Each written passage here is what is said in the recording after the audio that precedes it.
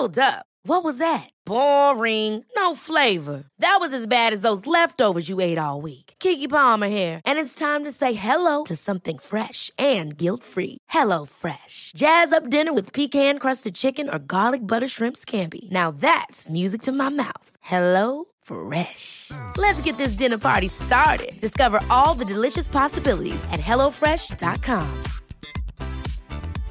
Hiring for your small business? If you're not looking for professionals on LinkedIn, you're looking in the wrong place. That's like looking for your car keys in a fish tank. LinkedIn helps you hire professionals you can't find anywhere else, even those who aren't actively searching for a new job but might be open to the perfect role. In a given month, over 70% of LinkedIn users don't even visit other leading job sites. So start looking in the right place. With LinkedIn, you can hire professionals like a professional. Post your free job on linkedin.com/achieve today.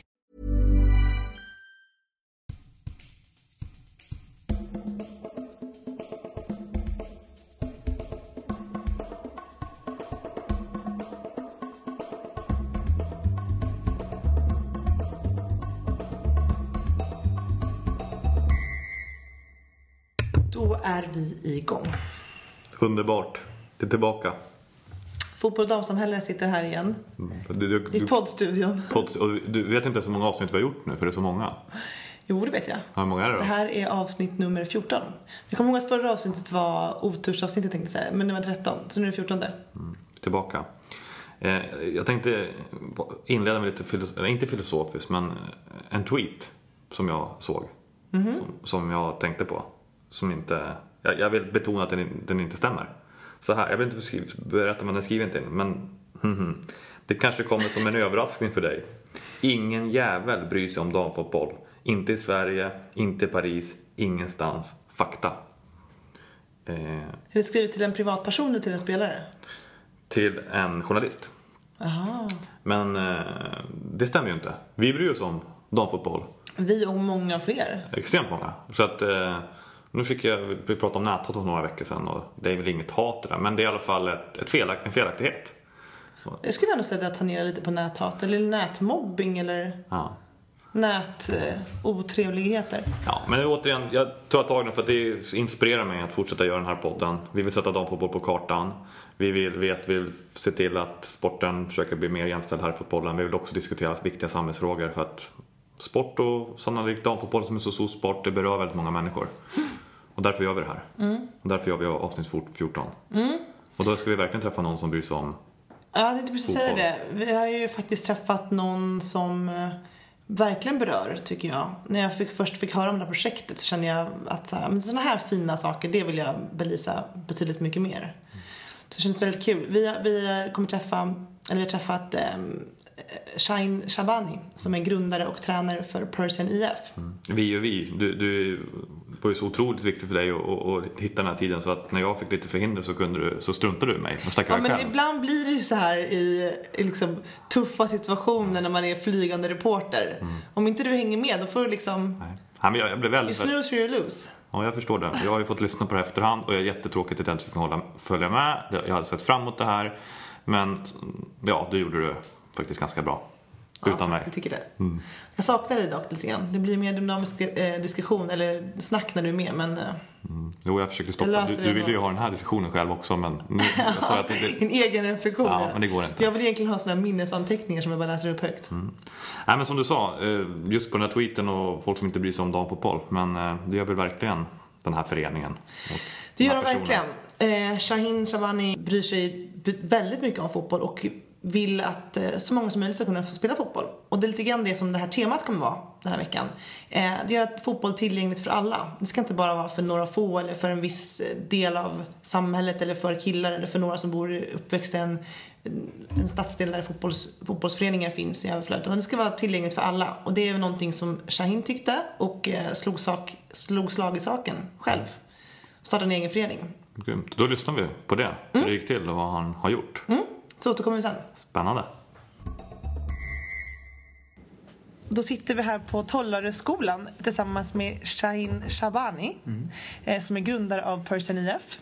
Tack för att jag får komma hit och träffa dig. Tack själv för att ni är här. Som sagt, jag ska börja med vår introducerande fråga som vi ställer alla våra gäster.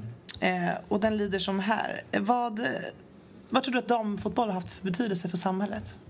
Ingenting vad jag kommer på så där vad det har för betydelse, förutom att det är många tjejer som inte spelar fotboll på grund av att de inte kommer lika långt som killarna gör.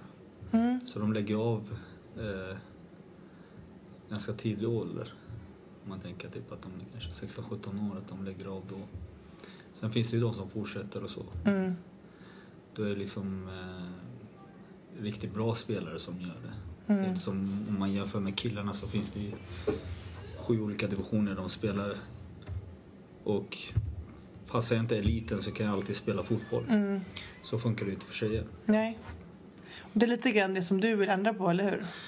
Ja, det var våran klubb försöker få tjejer att engagera sig mer utan att känna någon press att jag måste vara bra. Utan de tjejerna som vi har ju aldrig sparkat boll förut. Nej, berätta lite nu, för vi kan börja från början här. Vad är Persian IF för någonting? Vad är föreningen? Det är en förening som först och främst riktar sig mot att bilda en förening där det är ett iransk-persisk förening. Där jag och min bror kom på idén. Och vi pratade om det ganska länge, och efter mycket men och om så tänkte vi starta en förening där det är en idrottsförening, ingen fotbollsförening utan idrottsförening. Okej, så det var flera idrotter som var... Ja, precis. Så det var liksom handboll, vi tänkte på innebandy, men främst fotboll, eftersom vi båda håller på själva och spelat hela vårt liv. Och därav så bildade vi en förening, och det här var 2013 i januari, där föreningen, de som ingick i styrelsen var nära vänner. Där vi började prata om det här, hur vi ska göra, men vi ville inte starta någonting direkt, utan vi ville bygga ekonomi och vi ville bygga en grund innan vi gör någonting, så att vi inte bara kör och sen tappar hakan efter ett tag. Så många klubbar gör. Ja, för att ni ville vara lite, liksom, kunna leva längre. Precis. Så vi började med sponsorer och jagade sponsorer. Vi fick en jättebra respons från sponsorer. Vad sa ni till dem då att ni ville... Vi hade en vision, och vår vision var att satsa på ungdomar. Vi skrev en lista vad vi har för vision, och vi har liksom följt den visionen för att få sponsorerna. Och vi har fått ganska stora sponsorer när det gäller klubben i helhet. Vi har Ullsport som största sponsor. Och det var våran första riktiga sponsor, där vi skrev kontrakt med dem, och då hade vi verkligen ingen lag alls. Nej. Så de var ju också lite sådär, vad är det vi ska sponsra i? Ja, precis. Så vi började det året 2013, i slutet av året började vi med en cup som heter Ullsports Cup, och det har vi haft förra året, och det har vi i år också, den 26 december. Så det kommer följa. Så det var liksom därifrån vi startade med Ullsport, där de gick in och sponsrade oss med material, inomhusbollar och allt vad det var.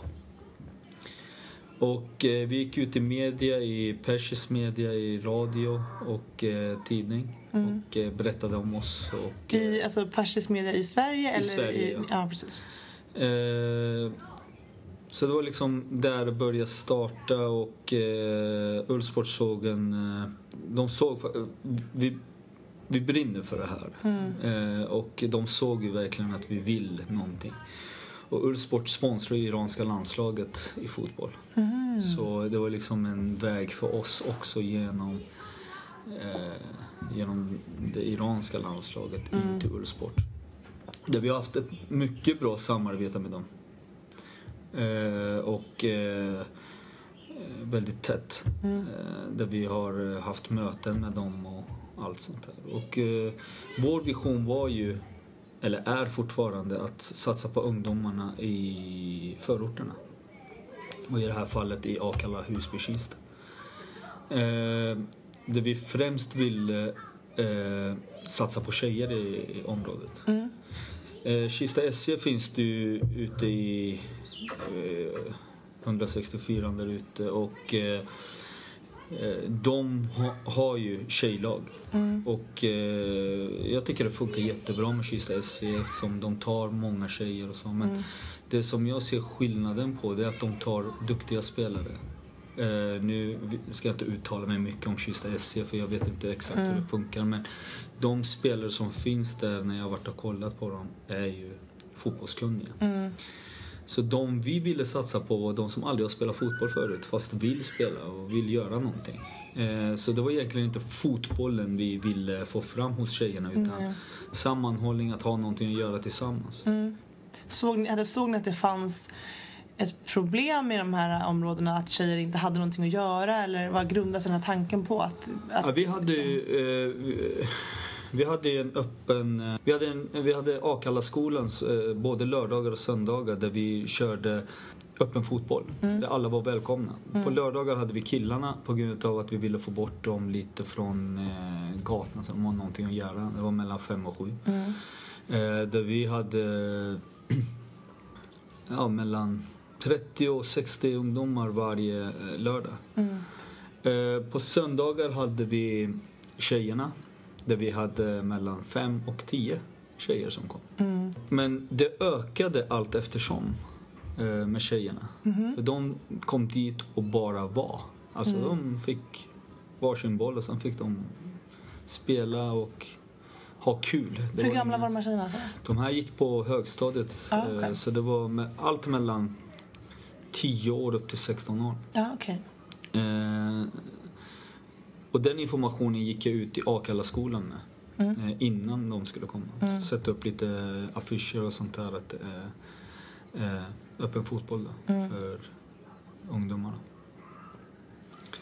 Och fick hjälp av en lärare i Akalla-skolan där hon tyckte också att det var en väldigt bra idé. Och de kom dit. Vissa kom dit i jeans varje år.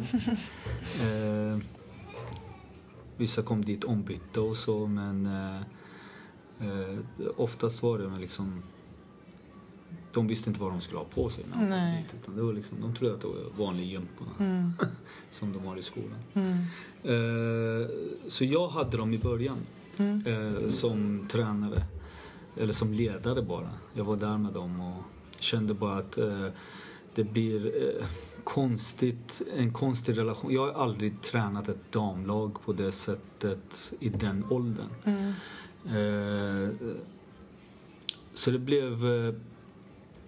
Eftersom det är ett invandratät område också, så är det ju också det här med tiderna. Var de är någonstans och vad de gör. Så jag ville ju få ut information till föräldrarna så fort som möjligt att det här kommer ske. På söndagar ni är välkomna att kolla. För att öppna upp för att alla var välkomna. Öppna upp, ja precis. Och den informationen kan det genom Akalla-skolan gå igenom, alltså få det igenom. Men sen hade vi andra ungdomar som var där som var från andra skolor. I vilket fall så blev det bara mer och mer tjejer och jag kände bara att jag hade jättemycket med A-laget att göra. Jag tränade i Kista Galaxy och hade 100% jobb så det blev för mycket för mig. Men jag ville inte släppa det fortfarande utan jag ville ha det kvar och fortsätta bygga på det för det var ju intresse i det från tjejernas sida. Och då fick jag ju kontakt med Cecilia på Fotboll da Forza och berättade om min idé och hon nappade direkt på det och tyckte, för hon är verkligen, jag vet inte om du känner till henne men hon, jo, men vi har inte träffat henne än, vi ska träffa henne snart i podden också. Verkligen brinner för damfotboll och tjejfotboll i Sverige och ute i världen också för en del. Så när jag tog kontakt med henne, träffade henne, berättade exakt det jag berättar för dig nu. Och ja, hon sa jag kommer. Och hon kom och tyckte att det var jättekul och fortsatte komma. Så vi kör ett samarbete med da Forza. Där de har nu i nuläge en tränare som kommer dit, Ironia, som har tjejerna just nu. En gång i veckan då eller? En gång i veckan. Fortfarande, för vi har inte sett det intresset just nu att det här är ett långsiktigt projekt som jag tänker jag har ju hållit på med herrfotboll och killfotboll ganska länge och den framfarten som man ser i en killklubb eller killag ser man inte hos ett tjejlag, nystartat dessutom, där det är de kommer dit och ska ha kul. Varför tror du att det är så, alltså, som skillnad på utvecklingen då? För det första är det ju tjejer som aldrig har lirat boll. Så de tycker bara att det är roligt. För det andra handlar det om kostnader. Vi har bestämt i Parsian att vi inte ska ta någonting utav tjejerna alls. Nej. Medlemsavgift är 0 kronor. Utan de kommer bara ner hit. Så det är liksom mycket sånt där klubbkänsla, klubbverksamhet som de här tjejerna inte har en aning om. Kista SC tar ju en stor summa pengar av tjejerna som kommer dit. Just därför kan de här tjejerna aldrig gå dit heller. För när vi börjar nämna att vi kanske ska ta medlemsavgift, då försvann halva tjejerna. Helt. Ja, ni började prata om det efter Vi började prata om det efter ett tag. Och det var en vana, som sagt. Det var en oerfarenhetsgrej som som jag inte hade. Och när de försvann så tänkte jag hellre att de är här än att de inte ska komma. För de tyckte att verkligen att det här var roligt. Så jag meddelade de tjejerna som var där att säga till dem att de ska komma, för det kommer inte bli någon kostnad alls överhuvudtaget. Och då kom de tillbaka igen. Vi har ett herrlag också där vi har satsat ganska mycket på. Men där finns det ett annat sorts intresse i det. Där jag själv är tränare och spelare. Vi använder allt med ullsport. Och det vill jag föra över till tjejerna också. Där de kommer jeans till exempel. Olika sorts. Så efter mycket... Men själva att få sponsor till tjejerna är helt omöjligt. Varför det?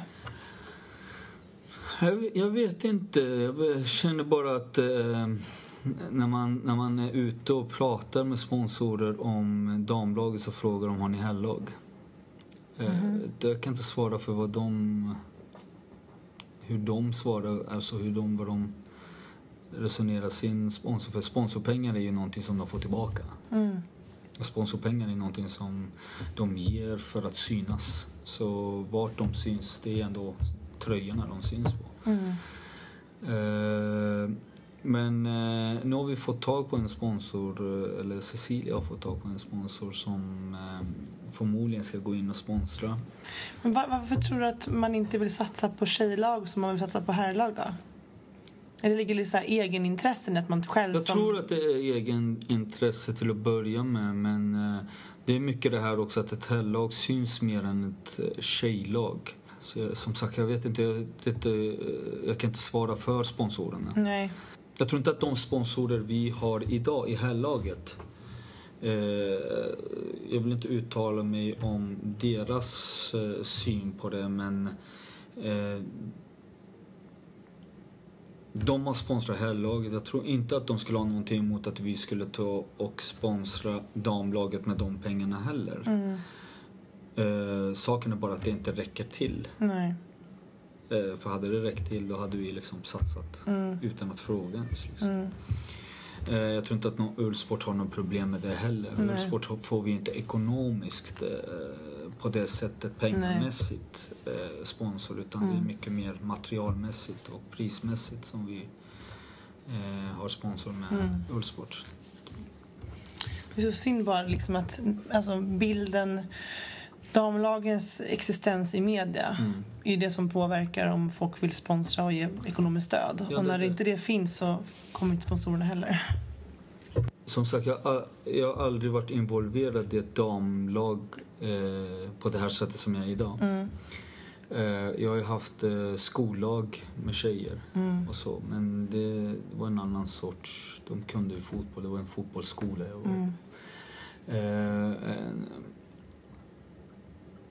Jag kan till viss del förstå sponsorerna på grund av det du sa när det gäller media. Hur medias syn är på killfotboll eller herrfotboll och damfotboll. Men det räcker med att man kollar på sporten, så handlar, om vi säger att det är en fotbollshelg där du har på söndag när du kollar, så har du en kvart om herrfotboll, och det kan vara vara som det kan vara sämsta ligan där det liksom har hänt med något litet där det dras upp. Men landslaget kanske har spelat en match och det snackas om i 2 minuter. Och that's it liksom. Är det som landslaget som ändå en ikon för damlaget? Så som herrlaget är, alltså landslaget i herrarna är ikon för herrfotboll. Om det sänks av media så kan jag förstå sponsorerna också. De pengarna som herrarna har att göra med kan ju damlagarna drömma om. Det finns inte de pengarna. Nej. Men kille som spelar i Superettan kan lätt leva på det. Det är ett jobb. Ja, precis. Och det påverkar, det har ju så många led liksom, hur mycket det påverkar. Precis. Men jag tänker på de här tjejerna som ni har i föreningen nu. Har ni fått någon respons av dem eller deras föräldrar? Liksom, hur påverkar den här föreningen dem och deras liv? Vi var ju, eftersom det var ett helt nytt lag plus att de aldrig har spelat fotboll förut så vi anmälde dem till Sankt Erikscupen förra året. Men vi hade ju så få spelare och man visste inte om de skulle stanna kvar eller inte. Så vi drog oss ur det och körde en turnering på sommaren där vi tänkte bjuda in lag. Tyvärr så kunde inte 3 lag komma utan det blev en match mot Kista SC. Där vi hade hyrt hela planen hela dag och bjöd på mat, hamburgare och så och dryck och kaffe och sånt och där vi bjöd in föräldrar från både Kista SC och Parsians föräldrar. Och det kom ganska många faktiskt. Och jag tror att det var 1-2 stycken vars föräldrar jobbade som inte kunde komma. Och de tyckte det var jättebra. Och efter det var det liksom, okej, det här är en klubb som inte är seriös på det sättet. Men ni fick ett erkännande? Ja, precis. Att det finns då. Och de var jättenöjda efteråt. Och det var ju liksom, alla tjejerna där var det första gången för dem allihop att spela en match överhuvudtaget. Vad tyckte de om det? Alltså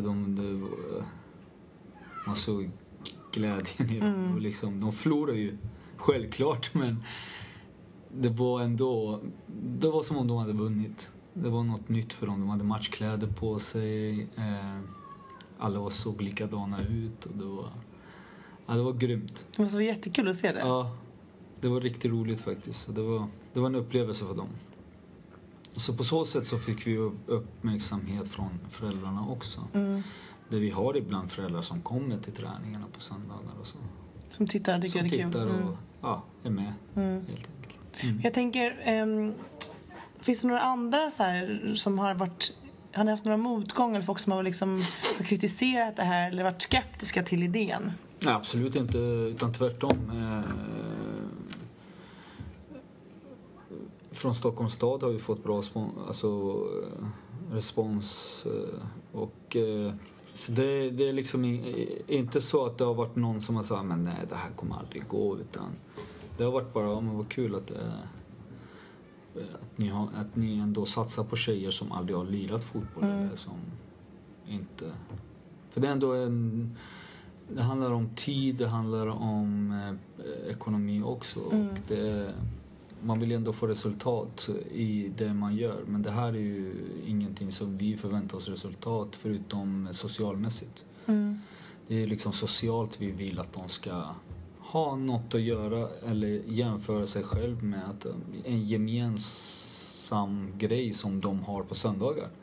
Till att börja med nu ska vi försöka hyra utomhushallar eller utomhusplan där de får komma ut och spela också. Men det är också en fråga om, då måste de ha fotbollsskor, då måste de liksom börja rätta sig efter vädret ute och jag menar, det är inte så kul att träna nu i vädret. Så vi får vänta med det lite tills det börjar bli liksom vår igen. Där vi får hyra planer så de får komma ut också och spela som alla andra lag. Jag tänker lite så här, för i andra föreningar som du spelar fotboll själv, då kanske man som ledare försöker motivera sina spelare genom att prata om just som du säger så här, resultat och vad vi ska uppnå, vi ska vinna den här matchen, vi ska klättra i den här ligan och så vidare. Men om man har som det här laget då, där man inte pratar om resultat kanske eller vinna matcher. Hur motiverar man dem? Alltså hur sker själva ledarskapet där? Hur motiverar man dem till att komma dit varje vecka? Och just det här är ju speciellt eftersom vi spelar inte någon serie. Nej. Jag tror att det finns varje serie har ingen betydelse om man är tjej eller kille. Spelar man i serie så är målet att man ska vinna serien. Så det där tror jag inte är någon skillnad om man är tjej eller kille. Sen motivationen är kanske olika, men det är ändå samma resultat man vill nå. Men de tjejerna har ju aldrig upplevt en seriematch på det sättet att de ska säga att vi ska vinna serien. Nej. Jag tror inte ens att vi skulle vara med i serien, att de skulle ens tänka på det sättet att vi ska vinna serien, utan jag tror att de skulle bara gå ut och ha kul. Men från att vi startade med de här 2014 i januari och nu har det gått 1 år, de kunde inte ta emot en boll. Alltså det var, jag vet inte hur jag ska berätta det, men de var helt okunniga i fotboll. De hade sett fotboll. Men sparka bollen far åt alla håll. Ta emot boll, visste inte. Inkast, vad är det? Offside, vad är det? Målvakt, vad då? Back. Alltså det var från noll. Det var från scratch och vi började, tänkte tålamod, bara köra. Idag är det stor skillnad. De vet vad inkast är, de vet hur de ska ställa upp. De passar varandra på ett helt annat sätt, motiverar varandra på ett annat sätt. Jag menar, förut kunde det bli dålig, jag går och sätter mig. Nu kör de bara. Så de peppar varandra till att utvecklas? Det är en stor skillnad idag än vad det var för 1 år sedan. Så man är ändå glad att man ser en utveckling som man inte tänker så här, men det händer ju ingenting. Nej. Utan det händer verkligen någonting. Sen kommer vi inte hamna i Allsvenskan på flera år. Men det har inte någon betydelse för oss på det sättet. Vad betyder det här för dig då? Nu senare tid har jag inte varit där, Ironia har varit där, utan jag brukar gå dit ändå varje söndag och säga hej och sen gå. Men jag tycker det är jätteroligt och glädjande för min del att se dem glada. Sist när jag var där nu i söndags så hade jag själv träning. Men jag körde en intern match med dem, jag och en annan tjej plus mot alla andra. Och vi körde om glass. Så jag ska bjuda dem på glass nästa vecka. Du förlorar. Ja, det förlorar. Ja, det är bra. Så för mig är deras glädje nummer 1. Sen om de ska bli fotbollsspelare, vilket de aldrig kommer bli, har ingen betydelse. Alltså, vill de så kan de. Och känner jag att det kommer någon som inte har någon lagtillhörighet och vill spela fotboll och är duktig, så skickar jag gärna dem vidare. Så att det är inte så att jag tänker så här, jag vill ha spelarna kvar. Utan jag vet att den spelaren kommer inte utvecklas på något sätt här, och varför förhindra den spelaren utan gå vidare. Så på så sätt är det ju liksom glädjande för mig att se dem glada. Det är ingenting annat, för jag ser ingen vinst i dem på det sättet. Vad tror du att, har någon av tjejerna sagt till dig vad det betyder för dem då? Aldrig. Inte? Nej. Har du frågat dem? Nej, jag tror inte jag behöver fråga dem, utan jag ser det i dem när de kommer. Men bara att de kommer visar ju en tacksamhet att de kan göra det. Jag behöver inte höra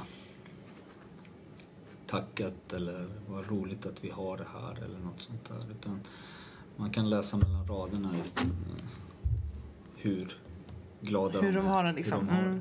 Om någon annan skulle vilja göra någon liknande grej, har du något tips då? Liksom, hur kan andra människor ta vid det här eller fortsätta? Hur kan det här sprida sig? För det är ju uppenbarligen någonting väldigt, väldigt bra när det gör det möjligt för fler tjejer att kunna spela fotboll än tidigare. Alltså tänka på, ta bort den tanken att jag ska vinna någonting på det här. Utan ha en verksamhet där de kan komma och ha kul. För Men jag har inte förlorat, eller Parsian har inte förlorat någonting på det här. Och vi har inte vunnit någonting på det här heller, utan den kostnaden vi har haft lägger vi ut med glädje till de här tjejerna, för vi får glädjen tillbaka. Det behöver inte vara ekonomiskt varje gång, så jag tycker att många lag ska... Nu är det ju den tiden också där man tänker mycket elitnivå. Man delar upp lag till A och B och 1 och 2, 3 och 4, 5. Och det finns så många olika nivåer.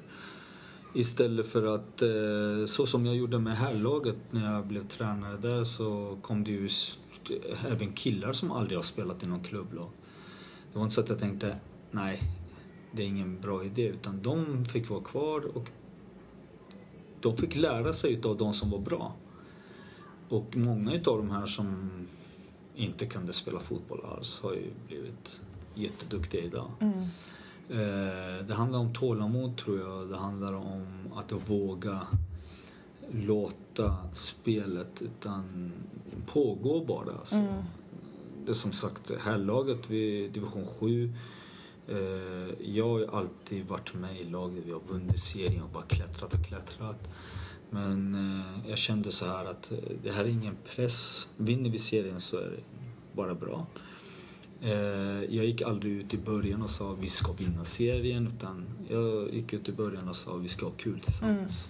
Bra, vilken fin inställning. Och det är det som fick, vi blev 2. Jag tycker, enligt mig, en av de svåraste grupperna i serien. I 7-serien som var i hela Stockholm. Och det var bara för att vi hade kul. Självklart, nu ska jag inte ljuga, men självklart var det mycket känslor när det var match. Det var mycket känslor när det var träningar. Det var mycket känslor efter match när vi hade kanske torskat eller inte gjort det så som vi skulle göra. Det var många spelare, vi har 40 man i truppen i A-laget. Många spelare som inte fick spela, har inte fått spela en enda minut. Men de har varit kvar i klubben ändå, fast de inte har spelat en enda minut. Och det är för att det finns en sammanhållning i truppen. Och det är det man får bygga när det gäller tjejerna också. Sen är det självklart svårt, tycker jag också, att kunna hantera ett tjejlag. Det är mycket lättare för mig som kille att hantera ett killag än ett tjejlag. Varför det, tror du? Nej, det är av egen oerfarenhet. Alltså jag är oerfaren när det gäller det. Jag tror att om jag bara engagerar mig mer, vilket jag har gjort, att för mig kanske blir lättare i framtiden att kunna hantera ett tjejlag på ett annat sätt.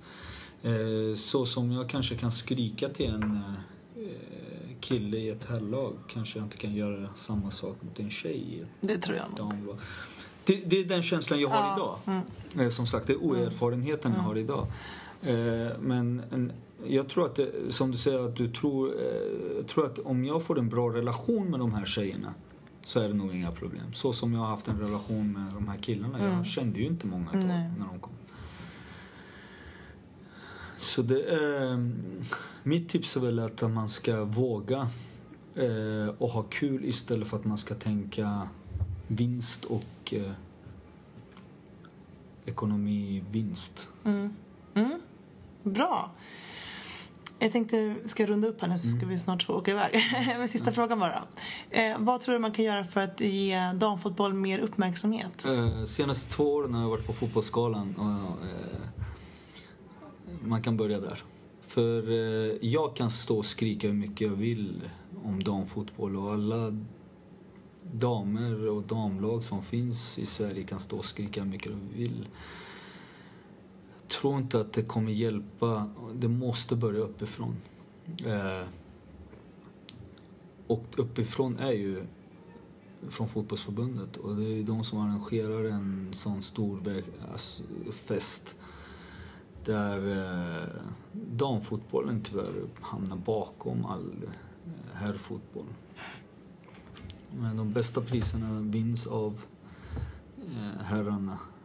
Jag menar, diamantbollen och guldbollen. Varför kan det inte vara guldbollen båda två? Och varför är diamantbollen mindre än guldbollen?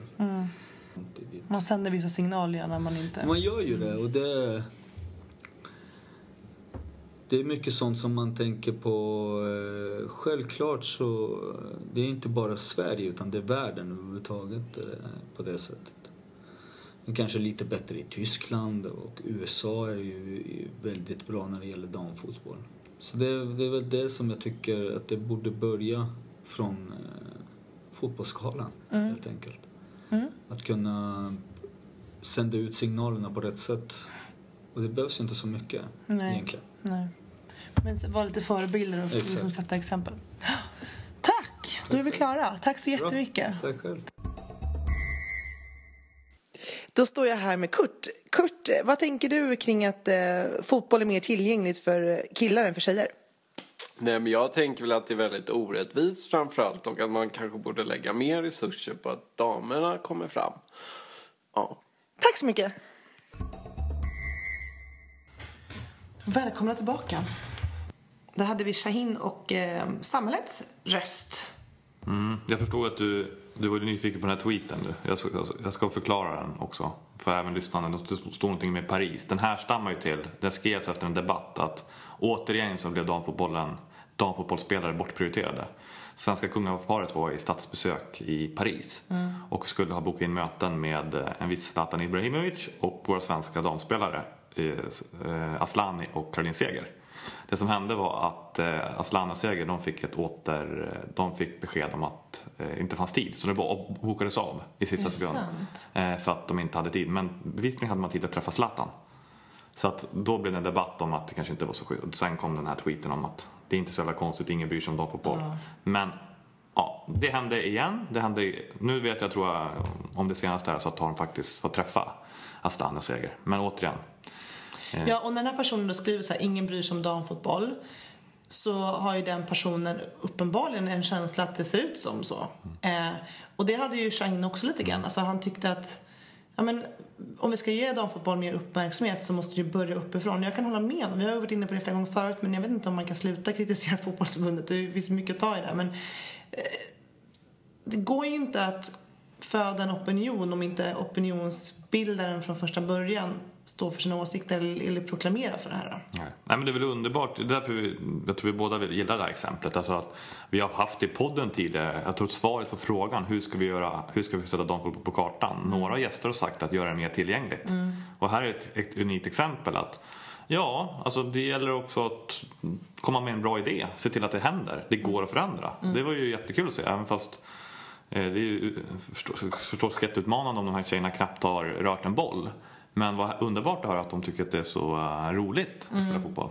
Jättekul. Jag tycker framförallt så här, det som jag tycker är bra och fint i det här, som jag också, för mig som inte är fotbollsfanatiker, som ser den här podden med ett högre syfte, alltså att ta upp fina projekt eller människor eller situationer som är bidragande i samhället på en annan nivå. Det är precis det jag tycker det här projektet gör. Jag kan tänka mig att Shahin kanske inte tycker att det är jättekul att lära nybörjare att spela fotboll alla gånger, men han ser ett annat värde i att om de här tjejerna får möjlighet att ses en gång i veckan, träffas, skapa ett lag, ha kul ihop, så ger det honom så himla mycket mer, och också tror jag liksom närsamhället så mycket mer, och deras familjer och alla runt omkring. Alltså det finns fler... Ja, det finns mycket, det är mycket synergieffekter än bara att de här tjejerna får lära sig vad ett inkast och hur man gör mål. Ja, precis. Och återigen, därför är det inte bara fotboll, elitsatsning eller en sport. Det är ju ett sätt att umgås, att lära, att ha kul tillsammans, att motionera, att göra saker. Och det gör också att man som ungdom lägger sin tid på saker som man kanske skulle lägga, alltså den tiden kanske man skulle lägga på någonting annat, mindre vettigt om man säger så. Och han sa ju det lite grann också, att han ville ta bort folk från gatan, alltså få dem att röra på sig istället för att kanske hänga gäng i centrum. Det här är ett jättebra exempel på hur man faktiskt kan lyckas med det. Men det är det som jag tänker på, bara ämnet så här, gör fotboll tillgängligt för alla. Och jag tror att det är så extremt viktigt. Men jag ser två dimensioner. Dels måste det finnas en möjlighet att göra det tillgängligt. Alltså att folk måste kunna få utöva sport. Och tittar man idag, jag ser en stor skillnad från Stockholm när jag själv kommer från Gävle. i Gävle, nu vet jag att det är lite annat där fanns det alltid fotbollsplaner. Det fanns någonting att gå och spela, det fanns bra konstgräsplaner. Nu framförallt i Stockholm, där är många är inlåsta anläggningar där du bara får ha träningstid, det är bara föreningen ska vara där. Det saknas möjlighet att spela fotboll. När den är inte tillgänglig för alla. Nej, men jag håller med dig riktigt. För att jag tycker att jag som inte då spelar så mycket fotboll tycker att om det är någon sport som man kan göra utan en fotbollsplan så är det faktiskt fotboll. Alltså om du behöver bara en boll så är det typ en liten gräsplätt. Sen kan du göra dina egna mål och gå ut och spela fotboll. Det är lite svårare med basket till exempel eller innebandy. Ja, men jag tycker det är samma sak för alla. Jag förstår vad du menar, men jag tycker det är samma sak med alla sporter. Man måste ju ge ordentliga förutsättningar. Alltså jag tror att det är extremt viktigt att alla anläggningar används, att det finns fler, att det finns möjlighet att göra det. Nu, det är väl till för samhället att se till att alla, oavsett om de spelar basket eller fotboll, att det ska finnas bra förutsättningar. Absolut. Men jag tror att det är en djupare fråga än så. Att det ligger mer i att få stöd både hemifrån och från sin närmiljö, att alla som vill spela fotboll ska få göra det. Alltså, det kanske är vanligare att man ger killarna en fotboll än en tjej, men att man uppmuntrar alla lika mycket att gå ner och spela fotboll mot en vägg eller på gräsplattan. Nej, men det är precis. Det där var dimension 2. Jag tror att det räcker inte. Det hade inte räckt med att det fanns tillräckligt mycket planer eller till och med att det fanns gratis bollar. För att folk ibland kanske inte... En boll är ganska dyrt. Utan det andra, det är därför jag gillar det här exemplet, att man måste gå och kanske utmana. Vi vet att det är fler killar än tjejer som spelar fotboll. Han beskriver själv att de här tjejerna aldrig sett en boll. Men att det finns initiativ för att få folk att testa. Precis. Alltså där att det finns privata initiativ så här, att det finns föreningar, att det finns ett förbund, att det finns ett samhälle som verkligen då visar fram. Men testa. Och framförallt här var det handlar om att göra det gratis. Och det är ett sätt, tror jag, att sätta damfotboll på kartan eller vilken sport som helst på datan. Men testa det här. Se vilken betydelse det ger. Och sen på den biten. Det är klart att de här tjejerna säkerligen kommer bli ambassadörer. En gissning för sina vänner, bekanta, familjer framöver. Och tycka att det här gav mig glädje. Nu är de inne i det här. Och lite som Jesper Fundberg var inne på för några veckor sedan. Alltså, om de blir glada av att få spela fotboll eller gör det som de tycker är kul, så får samhället gladare människor. Och ett samhälle med gladare människor tror jag det sparar vi pengar på snarare än någonting annat. Och så då är den här kostnaden som man bjussar de här tjejerna på inte så stor i förhållande till vad det kan ge. Nej. Och återigen, om inte Shaheen hade gjort det här, även fast då hade ju inte de här tjejerna testat. Nej. Så att det behöver någon som pushar, någon som berättar att det här finns, kom och testa, det kostar ingenting. Och det är därför det var så kul att få se ännu fler sådana här initiativ, tycker jag. Jag läste, för det just var inne på vilken glädje det sker. Jag läste en undersökning om vad barn i en flyktingförläggning, vad deras största önskan var. Och om man skulle komma dit och hälsa på. Vad de önskade sig. Vad var det? Gissa. Fotboll. Ja, boll. Just att en boll kan födas, alltså trots att de knappt har mat eller en sko, skit i det, de har ingen sko, men de vill ha en boll för att det föder så enormt mycket glädje. Och, så att där ser man ju sen om det är en basket eller en tennisboll, men hur viktigt det är, vilken glädje det kan ge. Ja, och det kan man ju även se i andra delar av världen som inte använder med andra ekonomiska förutsättningar. Man kan ju mötas, det finns ju andra saker också givetvis, kanske dans, musik, andra kulturella delar som man kan mötas, men fotboll är verkligen en sån så här världsomspännande sak som folk kan mötas kring och ha kul med. Det annars jag tänkte på intervjun, det är ju lite oroväckande då att han säger att ingen vill sponsra tjejerna, men herrarna får spons. Nej, för att alltså i en marknadsekonomi så vill man ju inte sponsra några där man inte kan få tillbaka kanske. Att man inte får någon synlighet för sitt varumärke till exempel. Så länge som folk inte vill uppmärksamma damlag i media, så ser ju kanske företag inte det som så stor vinst att sponsra tjejerna. Vilket han förstod också. Och det kan jag också förstå. Alltså de har ju företag i andra intressen. Däremot så måste man göra någonting åt det här tillsammans kanske för att ändra den här bilden. Men hur mycket synlighet får ett division 7-lag här som killarna är i media? De får ju tydliga fler som kommer och kolla. De skulle ha matcher, kanske folk som kommer och kolla på deras matcher, sådana saker. Ja. Och sen så tror jag också lite grann så här, jag tror att det är samma sak som när det gäller aktiehandling, när man ger bidrag till välgörenhetsorganisationer eller när man sitter som sponsoransvarig på ett företag. Jag tror man tenderar att ge pengar till saker som man faktiskt personligen lite berörs av. Och jag kan tänka mig att det är fler som berörs av herrfotboll än damfotboll. Och att man då kanske väljer att satsa sina pengar på det. Intressant. Det är ju, och som sagt, det men man tänker inte längre perspektiv då. Alltså Nej. man tänker lite ett steg till. Liksom. Inte bara kanske sponsra det som man själv tyckte var roligast. Nej, och på ett sätt, om du pratar marknadsekonomi och så, alltså på ett sätt tror jag ju att det handlar ju om att sponsring vill bygga sitt individuella varumärke. Och det är väl självklart, man får sponsra det man vill, men man behöver inte då en direkt avkastning i synlighet kanske inte är smartast. Utan om du ska sponsra någonting, om ett antal tjejer då i förorten har aldrig fått chans att spela fotboll. Tänk vad häftigt att ge fler chansen att få hålla på med det. Det initiativet i sig borde kunna få publicitet. Verkligen. I media, bland invånarna, i en podcast. Ja, och då tänker jag också så här, då blir ens varumärke mycket mer intressant.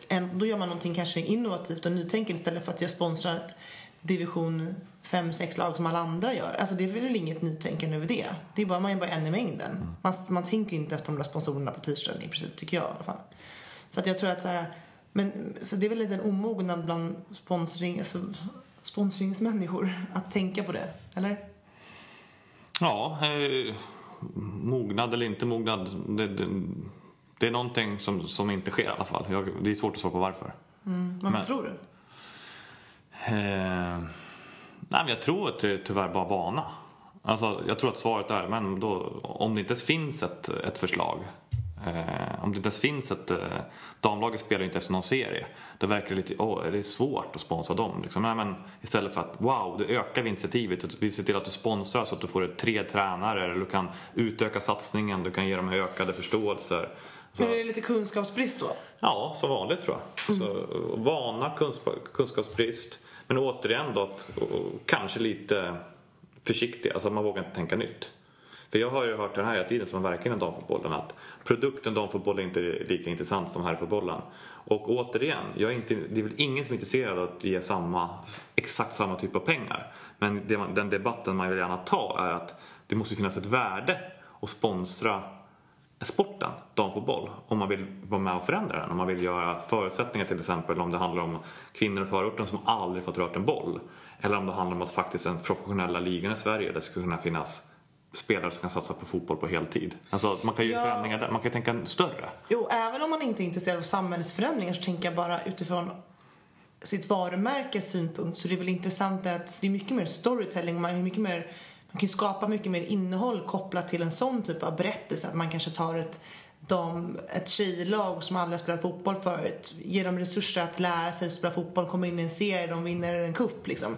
Där har vi ju storytelling, om inte något, att bygga sitt varumärke kring, än att bara liksom något random fotbollslag. Alltså, men jag tror att man måste hitta det där och man får se hur man kan använda informationen till någonting kul.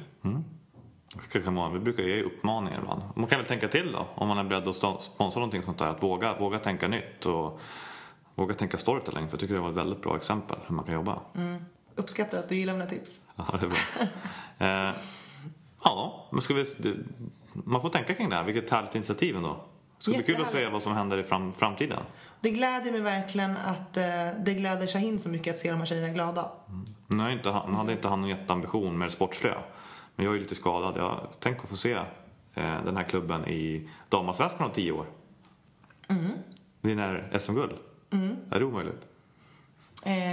Det skulle jag säga att det inte är. Varför skulle det vara omöjligt för? Ingenting är omöjligt. Allt går om man vill. Det är slutordet för idag. Hej då! Hej Svejs!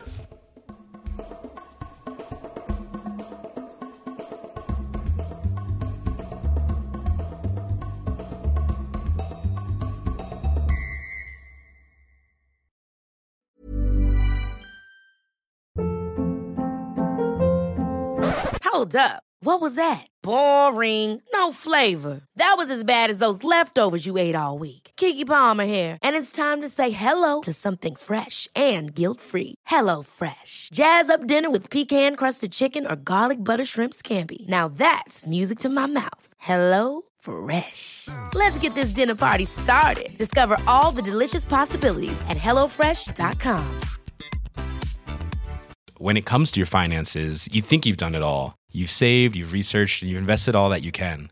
Now it's time to take those investments to the next level by using the brand behind every great investor, Yahoo Finance. As America's #1 finance destination, Yahoo Finance has everything you need, whether you're a seasoned trader or just dipping your toes into the market. Join the millions of investors who trust Yahoo Finance to guide them on their financial journey. For comprehensive financial news and analysis, visit yahoofinance.com, the #1 financial destination, yahoofinance.com.